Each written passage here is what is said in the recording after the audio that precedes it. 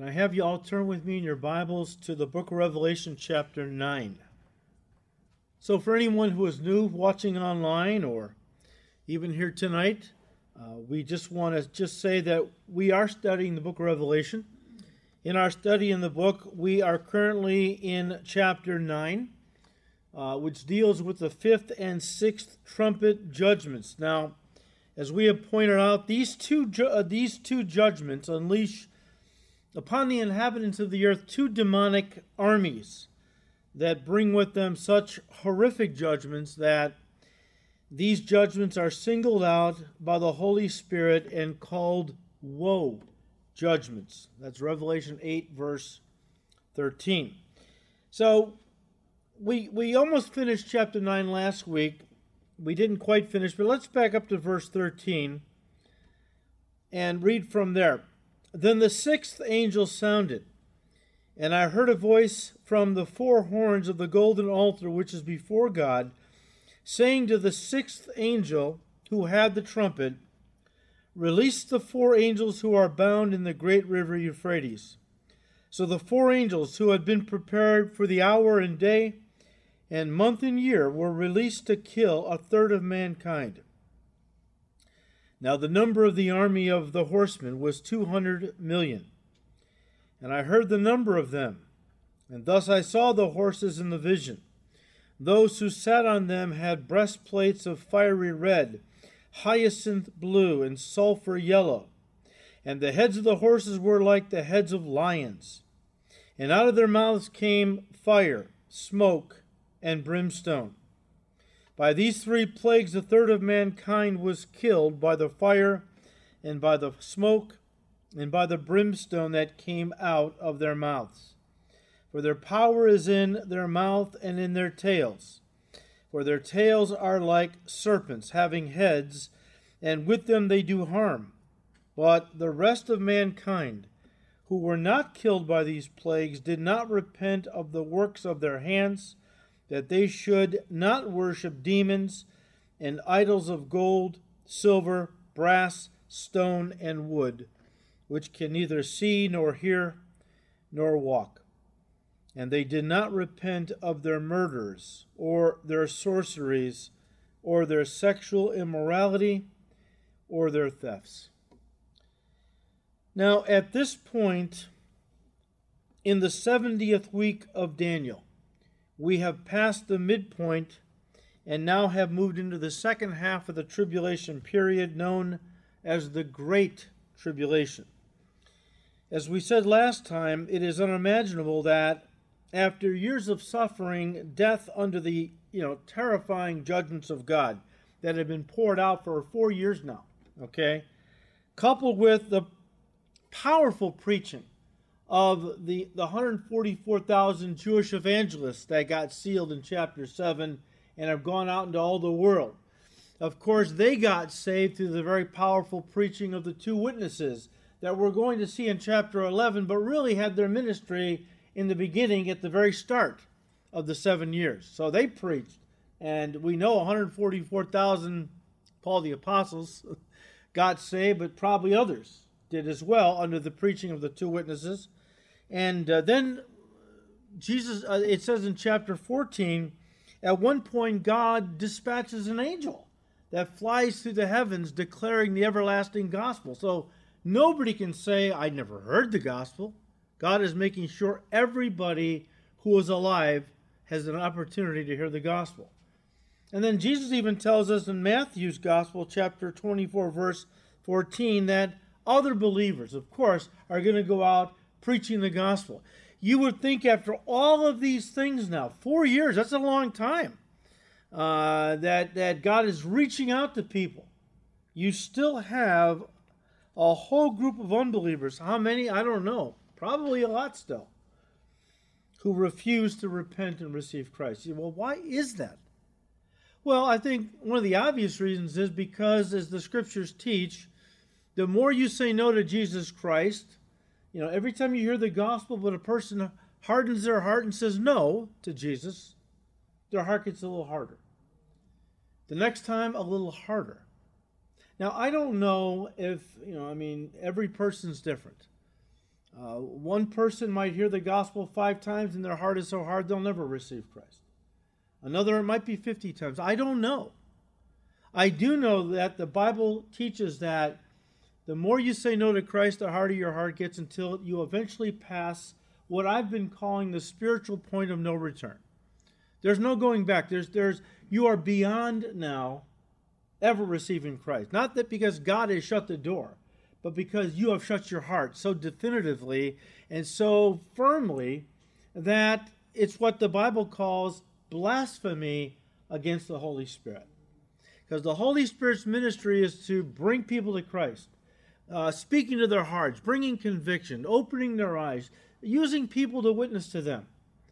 The Spirit's whole ministry is to draw people to Christ.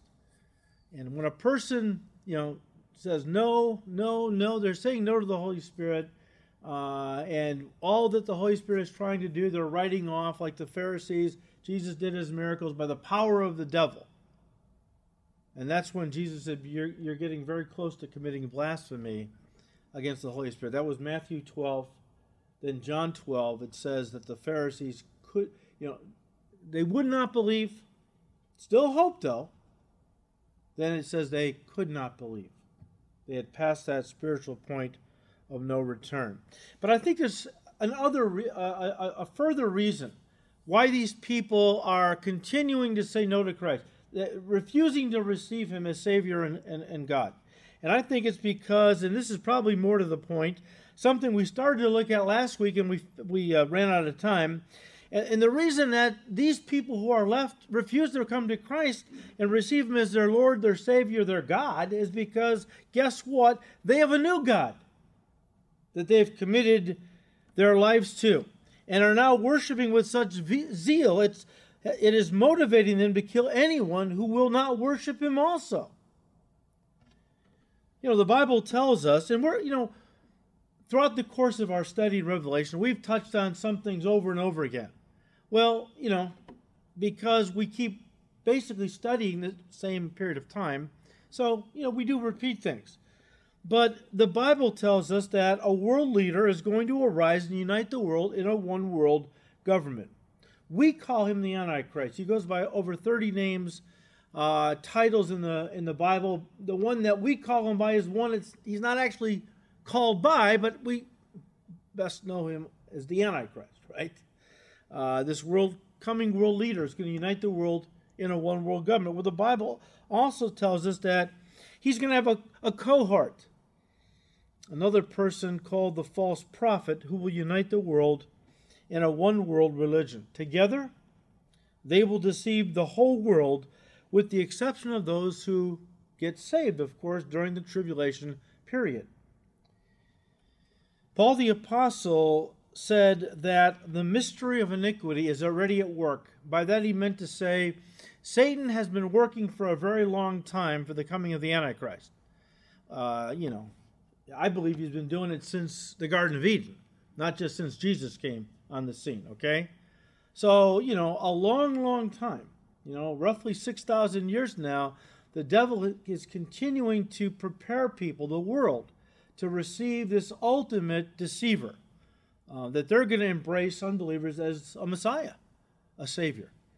And it's interesting that, as Paul said, the mystery of iniquity is already at work, and that Satan has been preparing the world to receive this false Messiah and embrace his false gospel, which the Bible calls the lie. Now, we've talked about the lie many times. We'll talk about it more when we get to chapter 13. Let me just say this, though, that, and here's where we started to look at this last week. In fact, why don't you turn to 2 Thessalonians 2.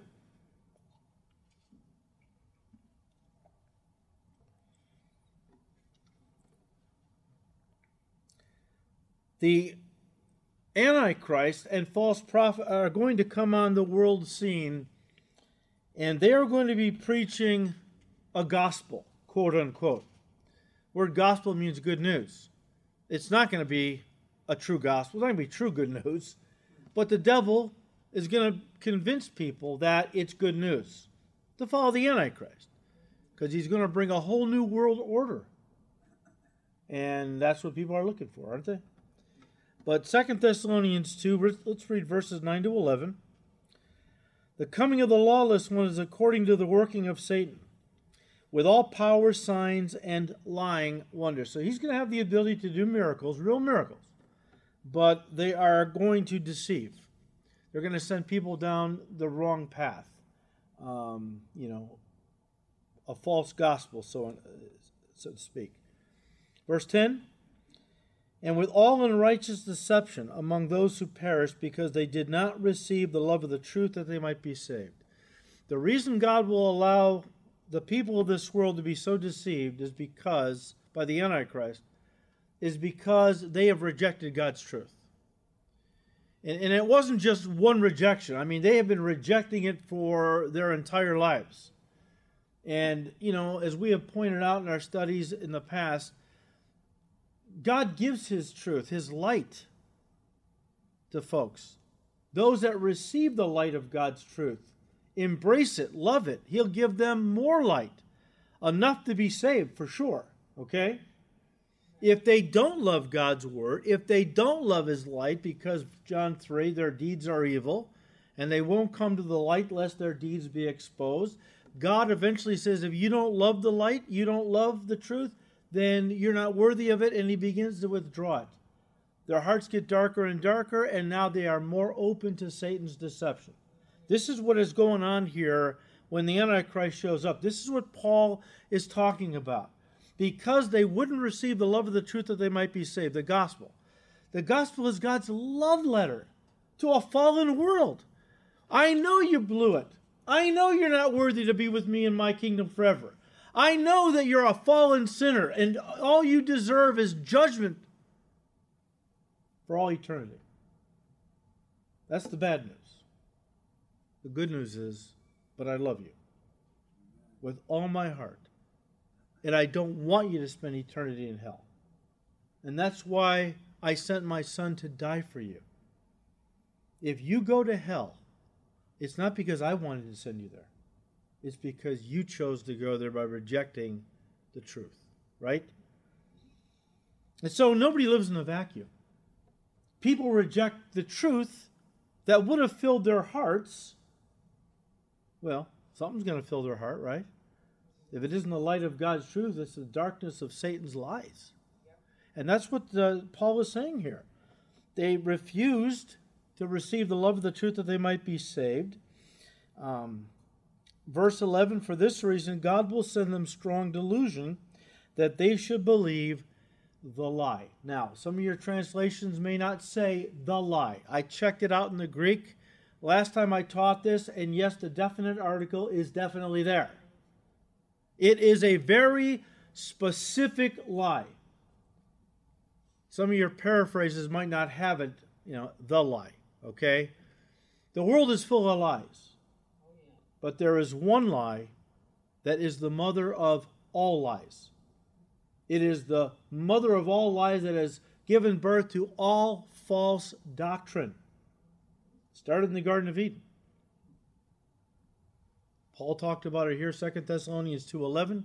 He also mentioned it in Romans 1:25, a very specific lie. And we've talked about this. We don't have time to get into it tonight. You can go online, access our Genesis study, because we talked about the lie. We'll visit it again. I just don't want to do it tonight. We got chapter 13 coming up where the Antichrist actually institutes this false religion. We're just kind of touching base with it tonight, okay?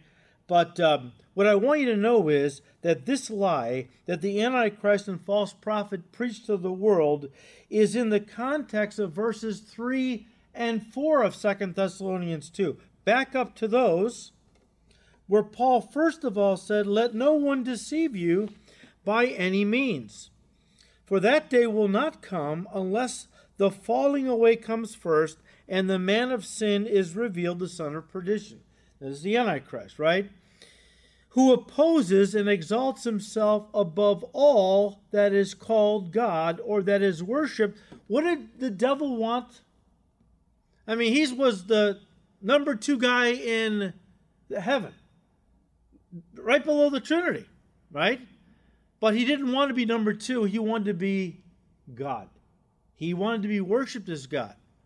So it shouldn't surprise us that his son, quote unquote, right, the Antichrist, following in his father's footsteps, is now is just consumed with a desire to be worshipped, rather than people worship the true and living God. So, he exalts himself above all that is called God or that is worshipped, so that he sits as God in the temple of God, showing himself that he is God. The rebuilt temple in Jerusalem, the Jewish people have plans right now to rebuild their temple. They've had plans going on for years. They have all the priestly garments made. They have, I believe at this time, all the implements that went into the tabernacle, the menorah and table of showbread and golden altar, all that made up that tabernacle in the wilderness, right?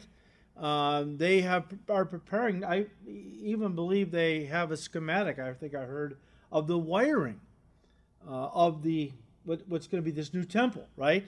Isn't it interesting when Jesus said, when you see the abomination of desolation spoken of by Daniel the prophet, sitting where? In the holy place. Well, how are we going to get into the holy place?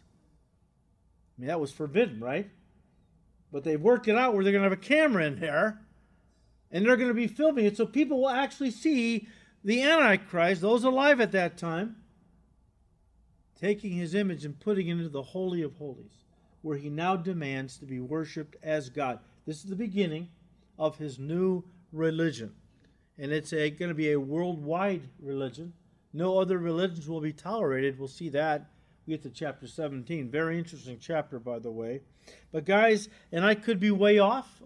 I'm speculating based on what I believe is based on the lie in Genesis chapter 3 that Satan introduced into the world at that time. That lie was in its embryonic state back then. It's had 6,000 years to grow and develop and spread like a cancer across the entire world. It's out there. And it's now ready. It's bringing forth its demonic poison doctrinal fruit. And people of this world are going to... So, based on that, I believe that the Antichrist religion will not only be rooted in the belief that he is God. Yes, it says it right here, we know that. But also, I believe, his gospel is going to be preached. How are all these people following him so willingly? Something has got to be going on, right? He's going to have a gospel. It's a lying gospel. It's not going to be God's truth, right? Satan's lies.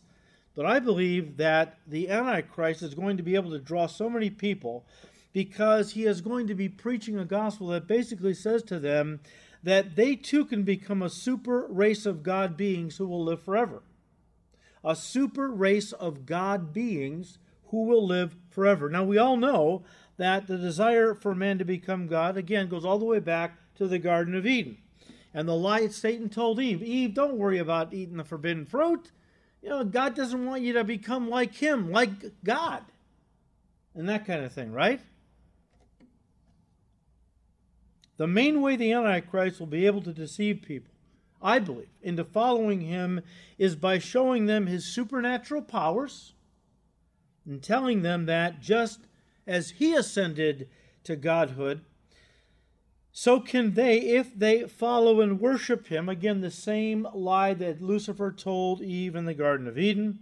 Guys, this has been the main belief of different religions on the face of the earth. The goal of Hinduism, Mormonism, the New Age movement, other movements, other groups have always wanted to be God. Many of them acknowledge they are gods, but they just forgot. How does God forget he's God? Not much of a God. Okay? Remember what Satan told Eve? In the day that you eat of the fruit of this tree, your eyes will be what? Opened. You'll be enlightened. You'll be enlightened. See, Eve, the path to godhood is through enlightenment. And that's why you've got to eat from the tree of the knowledge of good and evil. That's how you're going to become enlightened and realize your own divinity. Has that message gone from the face of the earth today? That's everywhere, isn't it? It's everywhere.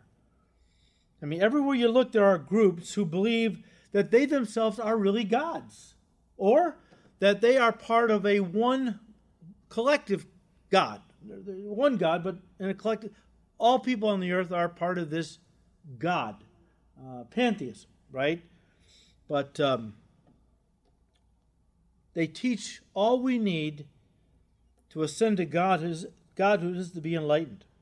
And when enough people are enlightened to their own divinity, I believe this is going to be the Antichrist gospel. By the way, it's the New Age gospel. Satan doesn't really invent new stuff. He just repackages the old stuff. Or what he's done is he introduces it in a limited form and eventually just keeps... Because you know what? If a lie is so incredibly big, you're like, get out of here, right? The devil's too smart for that, so he just feeds you little pieces of the lie, until he's got you hooked, right? And that's what he's been doing. That's what he's been doing. And you remember years ago, gosh, I don't know what, it was so long I forgot. It was in the 80s, 90s. Do you remember that people around the world who bought into this idea of this collective... Let me finish my thought and I'll go back to it, okay? What these people are teaching today, that at one point, if enough people get enlightened, that's the whole idea. More people get enlightened to their own divinity. At one point, the human race, listen, is going to reach a critical mass of collective consciousness. So they believe. And when it reaches this critical mass of collective consciousness that so many people believe in their own divinity, that they're God, the human race at that point is going to take a quantum leap in the evolutionary process to godhood. And to a glorious new age for mankind.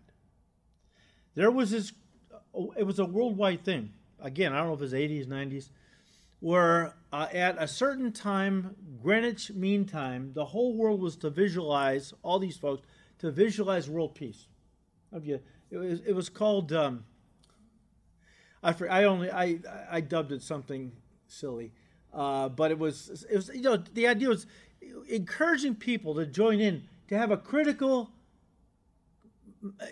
mass of consciousness to catapult the world into the new age, because they believe if enough people visualize the new age, the power's in your mind, right? It's a Hindu thing, by the way. That you don't like your reality, you just focus on a new reality, because they believe that the physical universe is really just an illusion created by your mind called a Maya. You don't like your reality, you're poor, you want to be rich, you're sick, you want to be healthy. You just got to visualize a different reality. Because if you visualize it and you think on it strongly enough and long enough, you're going to bring it into reality. Well, there's a lot of groups that have embraced that teaching, okay? So this is what they believe. And the Antichrist, I believe, is going to bring it to fruition. I think that it's simmering out there. A lot of groups have embraced it, but he's going to make it a reality for the whole world. I believe, guys, the very lie that caused the human race to fall in the beginning, in the garden, is going to be basically the same lie that's going to be the ultimate deception that Satan's going to use against the human race in the end. I mean, come on.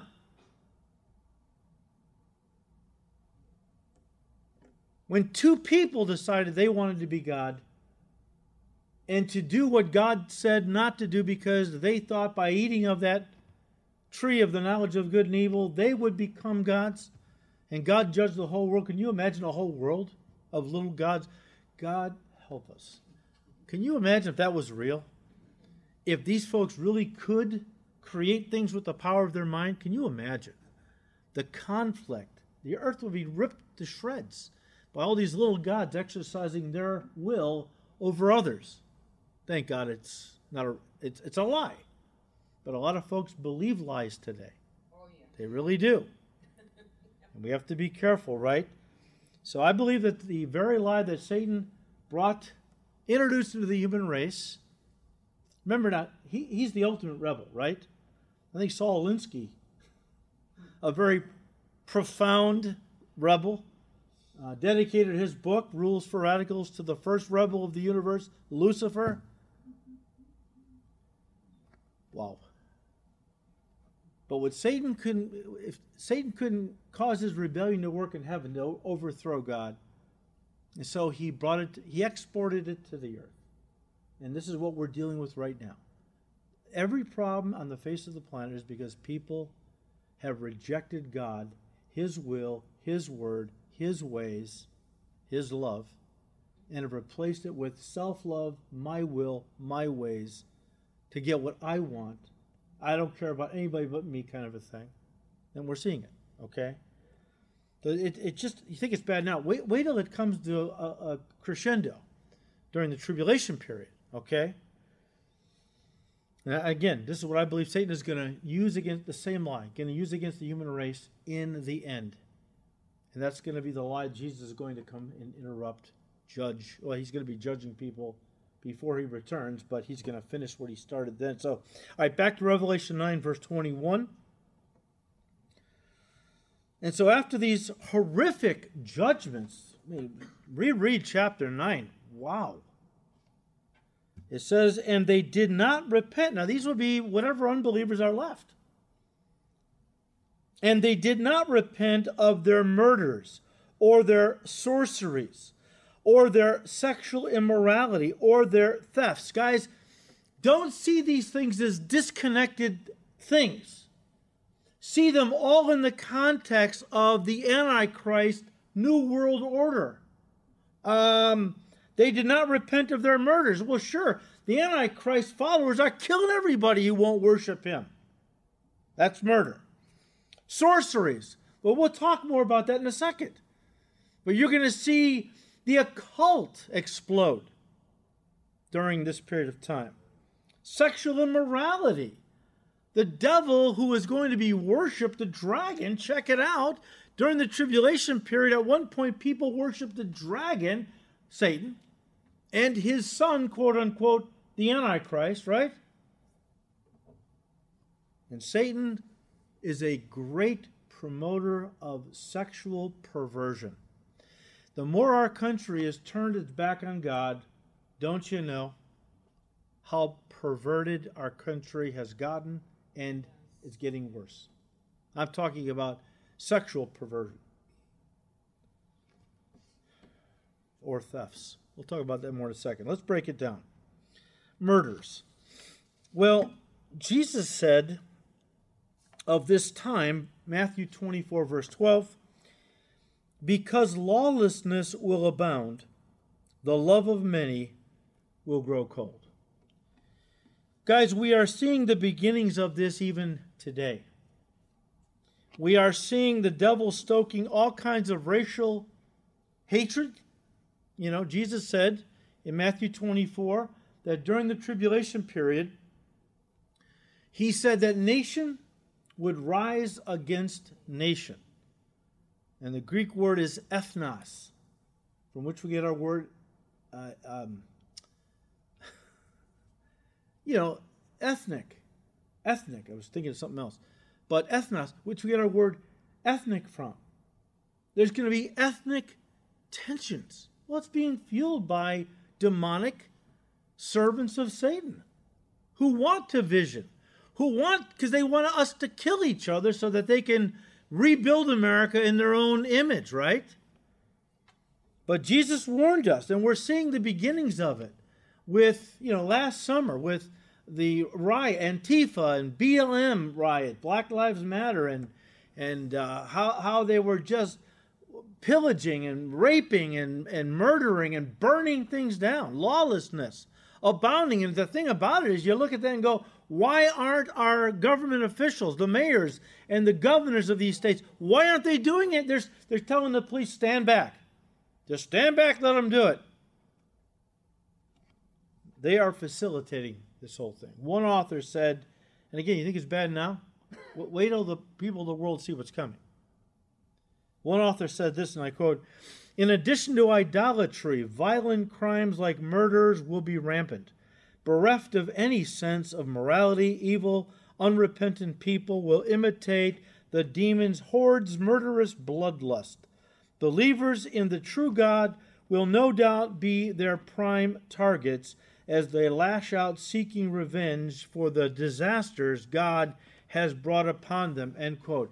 It's not that they don't know where these disasters have come from. They know it's from God. I mean, you got the two witnesses, the 144,000. You've got all kinds of people screaming from the housetops, these are judgments of God. You need to receive Christ, repent, to escape what's coming, the rest of it, and of course, hell for eternity, right? So the people of this world are going to know what is the cause of these great disasters, catastrophes, right? No, they can't get at God. So what do? They get at the people who love God, the people whom God loves, right? Can't hurt God and then kill his kids, right? Because that way you can strike at him a little bit in some way. Sorceries. This is interesting. This comes from the Greek word pharmakon. Pharmakon, a word from which the English words pharmacy and pharmaceuticals derive. The Greek word actually is referring to hallucinogenic drugs, which were often used in pagan worship to induce an altered state of consciousness, things like peyote, LSD, other drugs that created a hallucinogenic state where your mind was detached from your body, but it opens a person up, and that's the problem. It's like Christians have said to me over the years, "What do you think about hypnosis?" I said, "I don't think much of it." You don't think it works? I don't care if it works. You're giving control of your mind to somebody else. You never give control of your mind to anybody, because what you're doing is and it's double what I'm talking about here. When you take a conscious altering drug like LSD or peyote or some other, I'm not a pharmacist, I don't know what's out there, I'm sure there's others. What happens is it creates within you, and you enter into an altered state of consciousness, which in that state you're not in control of your mind anymore. You're not in control of your mind. These kind of drugs, guys, were and still are believed to induce a higher religious state of communion with deities and spirit guides. If you're old enough to remember the 1960s, and I'm just barely old enough, but I remember some of this, okay? If you're old enough to remember the 1960s, you remember how young people were getting high on LSD and taking psychedelic trips, as they called them. During those trips, some of these young people primarily began having encounters with spiritual entities that identified themselves as spirit guides or ascended masters. Those that had ascended from the physical and were now out, their spirit was out on the astral plane, and they could come and interact with people who opened themselves up to these spirit guides. And the idea was these spirit guides were telling these people on these trips that they had come to help the human race. Now, these weren't spirit guides at all. These were demons, masquerading as ascended master, white masters, those that, But the lie, we have come to help the human race. I've always been interested in UFO phenomena.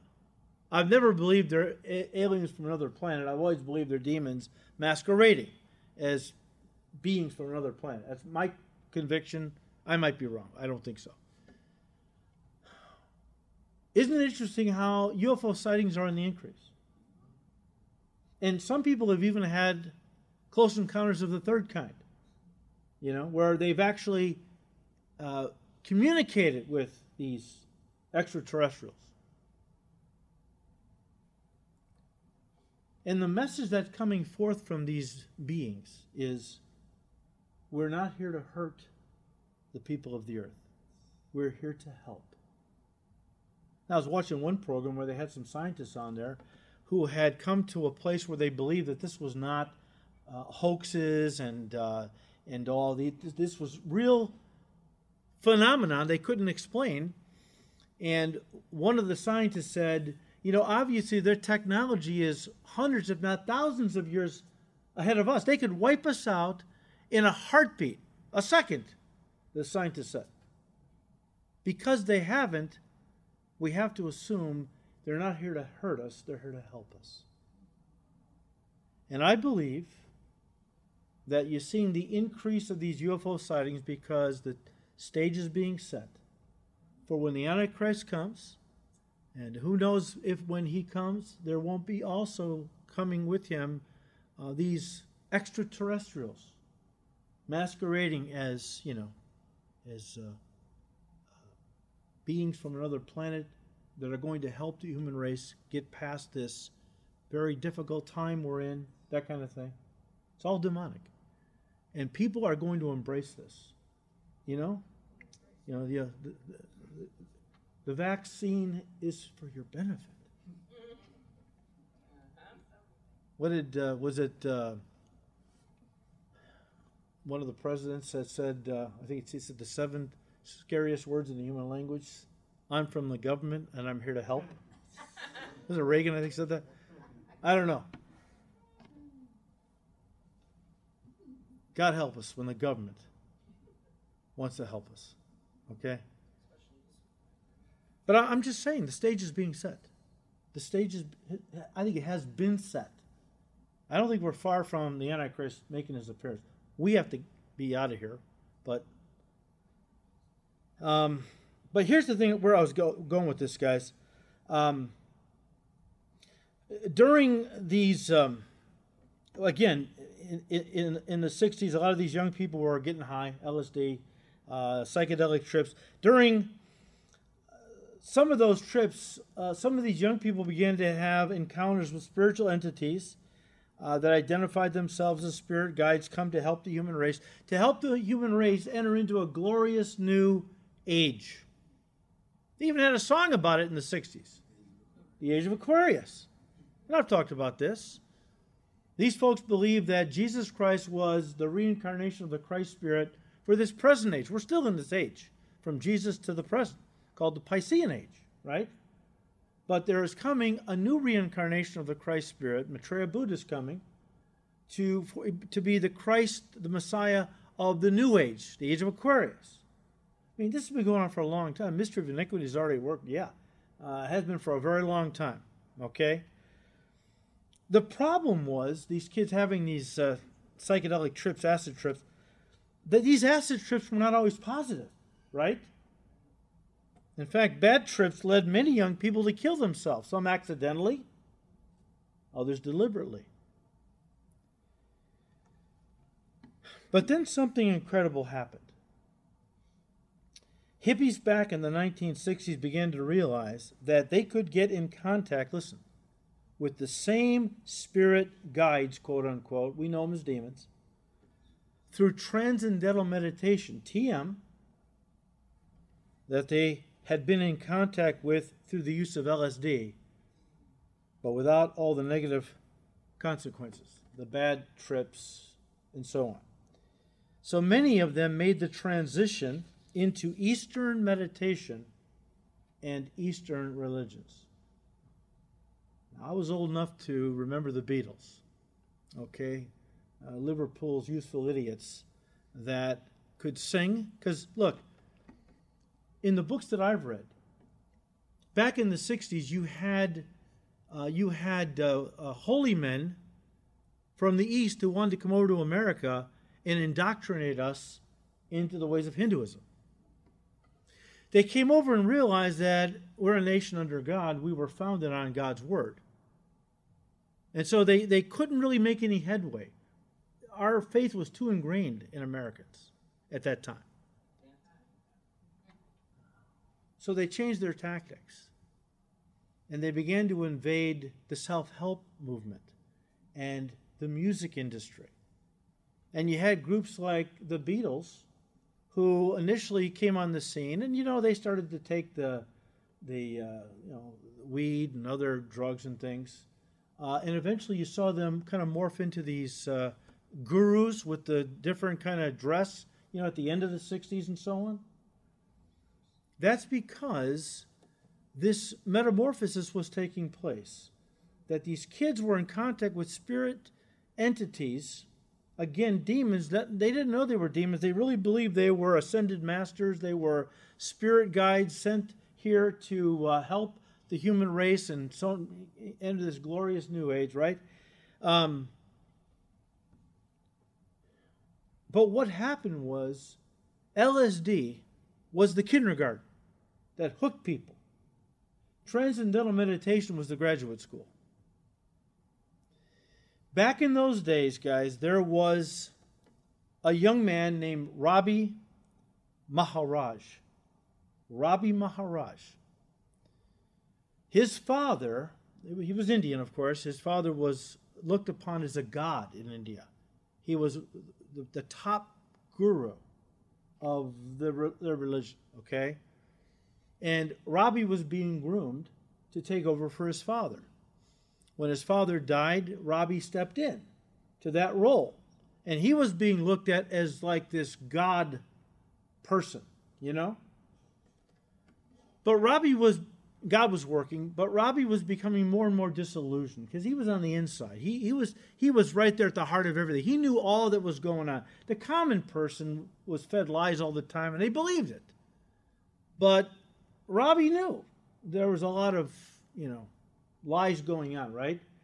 Not only that, he had a servant who was a born-again Christian. And you can read about all of this in his book, Death of a Guru. Check to Amazon, it's still for sale. Okay? Death of a Guru. He had a servant who was a Christian. And the Christian kept talking because Ravi was unsatisfied with the religion of Hinduism. It didn't really solve anything. I mean, reincarnation doesn't solve anything. It doesn't solve the problem of sin. It just perpetuates sin. Because every sin, every crime in one life has to be replicated in the next life. So it never ends.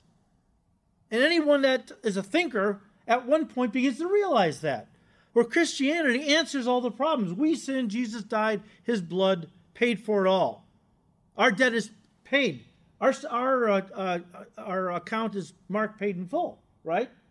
Christianity is the only religion that really solves the problem of sin, right? So Ravi was wrestling. God was working. And his servant was witnessing to him. Finally, he got so bad, he was so tortured in his thoughts, that he entered into his room with a loaded gun, locked the door. He had his holy books from Hinduism and a copy of the Bible. And he said, either I'm going to find the truth or I'm going to kill myself. 3 weeks later, he came out of that room a born-again Christian. And as he began to witness to people, he realized that a lot of the young people he was witnessing to in America, and I think he came to America, knew the same gods he knew as he practiced transcendental meditation things. They knew him by name. This is before they started getting into TM heavy, just by using LSD, right? They knew the gods' names. And so he realized rather quickly that there are different groups all over the world. They think they're completely separate. Many of them don't even know the other group exists. But they're just entry points that lead to the hub, the middle of it all, which is the devil. It's all his lie, okay? He just packages and presents it to different people, different groups, who think that they're on their own and all, but they're really these are just entry points into the grand illusion, grand deception that the devil is fostering. The Antichrist, I believe, is going to bring it to its climax, okay? But I thought that was interesting, how that he realized, wait a minute, here I'm a guru in India and I'm meditating. You got some hippie in California taking LSD. We know the same gods? How is that possible? Well, of course, he quickly figured it out. It's all deception. Also, guys, the Greek word pharmakon, sometimes referred to as pharmakia, where we get our word pharmacy from, but it can also refer to other things, okay, like poisons, amulets, charms, seances, witchcraft, incantations, magic spells, contacting mediums. The idea is that it's a substance that is used for many different purposes. Most of it is going to be tied to pagan idolatry and to illicit lust designed to seduce and so on. So, whatever these drugs are going to be, when the Antichrist shows up, their whole purpose is going to enhance people's contact with the spirit world. And it's not going to be good spirits. It's going to be, it's going to be the devil's demons, right? But I just wanted you to realize that people are going to dive deeper and deeper at this time when the Antichrist comes. They're going to be diving deeper and deeper into the satanic trappings of false religion and demon worship during this period of time. All right, sexual immorality. Another sin that the militant unbelievers, as we come into chapter 9, we're now past the midpoint of the last 7 years. So unbelievers that are left are the militant variety, the earth dwellers. They're going to refuse to turn away during this time from immorality. Now, the word immorality comes from the Greek word porneia, a word we get the English word pornography from. Porneia is a general term describing sexual sin of every variety, including fornication, adultery, incest, rape, bestiality, homosexuality. Any sexual perversion is covered by the Greek word porneia. Okay? It tells us that the world at that time is going to be given over to indescribable and insatiable sexual perversions that will be running rampant in that day. Thefts. Finally, people will refuse to repent of thefts. This doesn't just refer to holding people up at gunpoint and stealing their property. It could also apply, and I think it very much so applies, to the redistribution of wealth under the guise of Marxism or communism, or even under the guise of climate change. You think climate change is really about saving the planet, through climate change? It slipped out through, it was AOC's chief of staff who blurted it out. He was fired, but blurted it out, a couple of years ago, that it's not about saving the planet, it's about controlling people. That's what it is all about. In fact, I was reading an article today where the author wrote a book called The Watermelon Economy. Yeah, green on the outside, red on the inside. Okay? Environmentalism is the hook. The goal is communism. They talk about socialism, we can talk about the Great Reset in a second. Socialism, it's not socialism, it's flat out communism. Under socialism, you still own property. Under communism, no, state owns everything. And that's what they're talking about. But, it could be talking about, though, sure, people robbing others with guns, okay. But I think the bigger issue is going to be how the Antichrist, one world totalitarian, I believe, communist government is going to be ripping people off. It's going to be, under the guise of wealth redistribution, making everything fair and leveling the playing field, right? It's all going to be designed to control, and the state is going to own everything. Again, I was reading a few articles today about the Great Reset. Maybe you've heard the Great Reset, okay? You can Google it, all right? And a lot of people want to quickly dismiss it as a conspiracy theory. It's not a conspiracy theory because the people who are involved in this whole thing admit what they're doing. It's not, speculation, no, these people, and one of the people, is it Klaus Schwab, who established, I forgot what it was, in 1971, but he's been working with heads of state and very wealthy people. Anyways, there is a small group of very, very wealthy individuals who want to rule the world. They want to turn every person into, basically slaves to the state. They talk about the Great Reset. We're going to just bring the world off of capitalism, which is, really disproportionately spread the wealth around. We need a fairer system, and it's going to be socialism. Not socialism, flat out communism. But Schwab made the statement: "You won't own anything, but you'll be the happiest you've ever been." Yeah. Will he own something?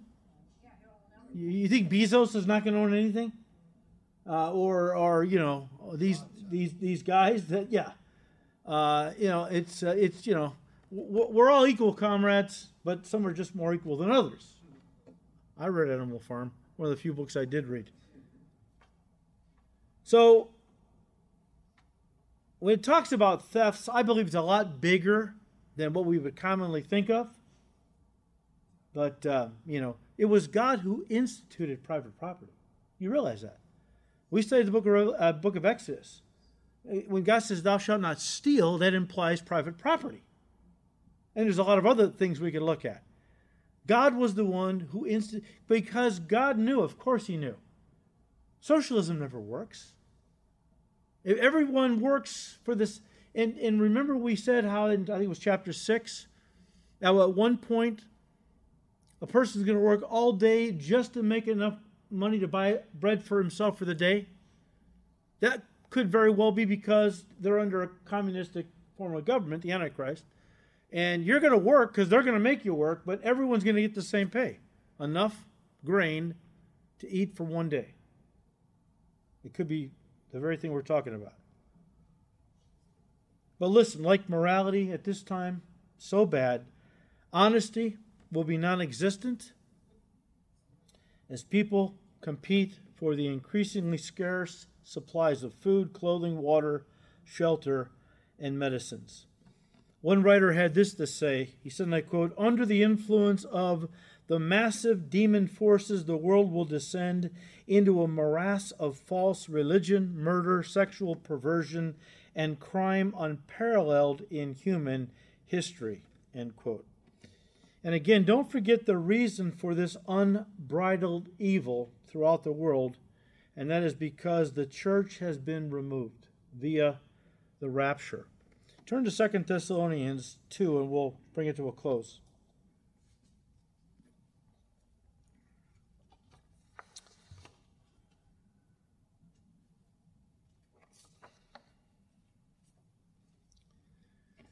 Second Thessalonians 2, verse 6. Again, the reason why evil is going to be so rampant and unbridled during the tribulation period is because the church has been removed from the earth. 2 Thessalonians 2, verse 6, "And now you know what is restraining, that he may be revealed in his own time. For the mystery of lawlessness is already at work, only he who now restrains will do so until he is taken out of the way. And then the lawless one, the Antichrist, will be revealed, whom the Lord will consume with the breath of his mouth and destroy with the brightness of his coming." The words restraining in verse 6 and restrains in verse 7 both come from the same Greek word, meaning to hold in check.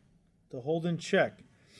This means that the Antichrist, who is actually called the lawless one, will be the epitome and personification of lawlessness, who cannot be revealed as long as the Holy Spirit is at work in the world at this present time. Now, don't get me wrong, and we've talked about this.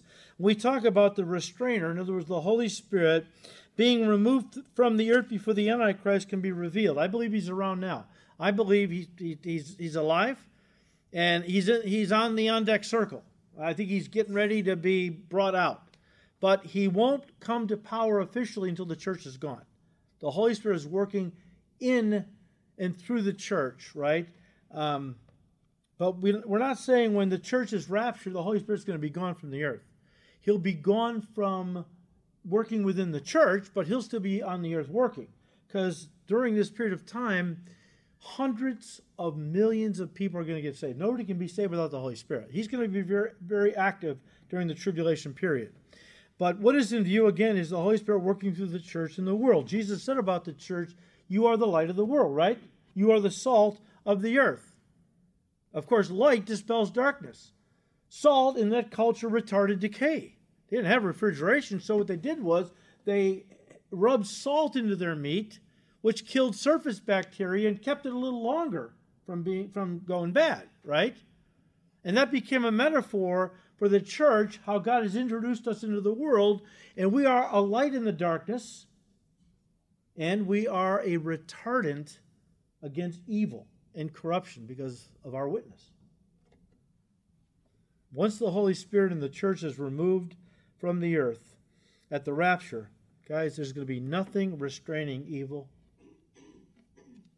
which will then spread quickly like a fast-growing cancer and cause worldwide spiritual and moral decay to take place, and will invite, as things get so unbelievably corrupt and evil, it's going to invite the judgment of God upon the world for its wickedness and rebellion. When I say invite the judgment of God upon the world for its wickedness and rebellion, that's been going on since the first seal was broken at the beginning of the 7 years.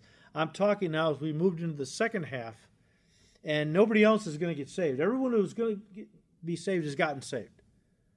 And now they're worshiping the Antichrist, who's encouraging sexual perversions and that people can be God, and don't listen to those people who are telling you Jesus is God. No, the devil is God. That kind of thing. It's going to get so bad that God is now going to ramp up his judgments. Again, called the woe judgments. Well, yeah, just give me a couple more minutes. We'll finish chapter 9, okay? So back in Revelation 9, verse 20. But the rest of mankind who were not killed by these plagues did not repent of the works of their hands, that they should not worship demons and idols of gold, silver, brass, stone, and wood, which can neither see nor hear nor walk. Remember how John closed his first epistle. He said, my little children, keep yourselves from idols. From idols. We've talked about this, right? Of course, modern skeptics will read something like that, or Revelation 9, verse 20, and they'll just scoff at that and say, well, that's ridiculous.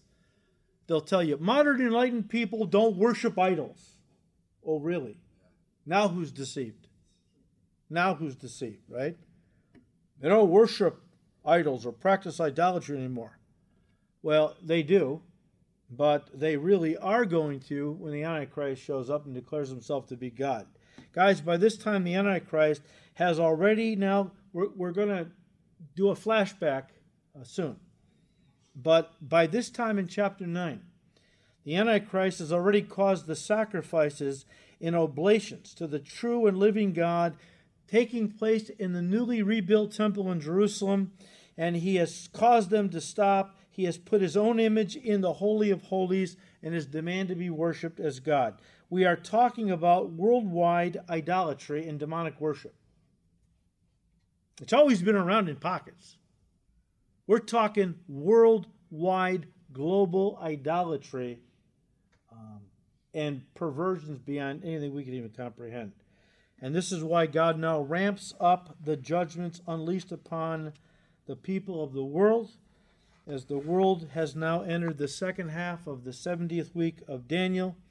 And as I just said earlier, the woe judgments now begin to be poured out. There's no point in God holding back any longer. In judgment, remember mercy, I think Amos said. And that's what God always does. But not anymore.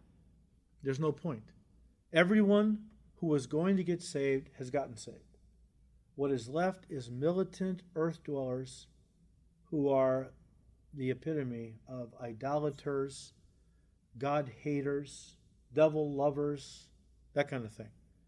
And so God now begins to pour out these woe judgments, followed by the bowl judgments, very horrific judgments. And these will all lead up then to the return of Jesus Christ. But we will continue next time, God willing, in chapter 10. And Isn't very long. Maybe we'll get done with it and get into chapter 11, which is very interesting. Very interesting. So read ahead and come on back. Father, we thank you for your word, Lord. We thank you that you have opened our eyes to your truth. Thank you, Lord, that you kept working on us until we softened, Lord, until you broke us down and we received Jesus. The light went on. And thank you, Lord, that we can see a world of darkness clearly now. We can see, Lord, how the world is being set up and played by the devil and is going to ultimately be brought down. The devil hates every one of us, especially your people, but he hates his own people with a passion. All he wants to do is steal, kill, and destroy. And so thank you, Lord, that you've opened our eyes to your truth. We ask you to keep blessing these studies in your word. We ask all this now in Jesus' precious name. Amen.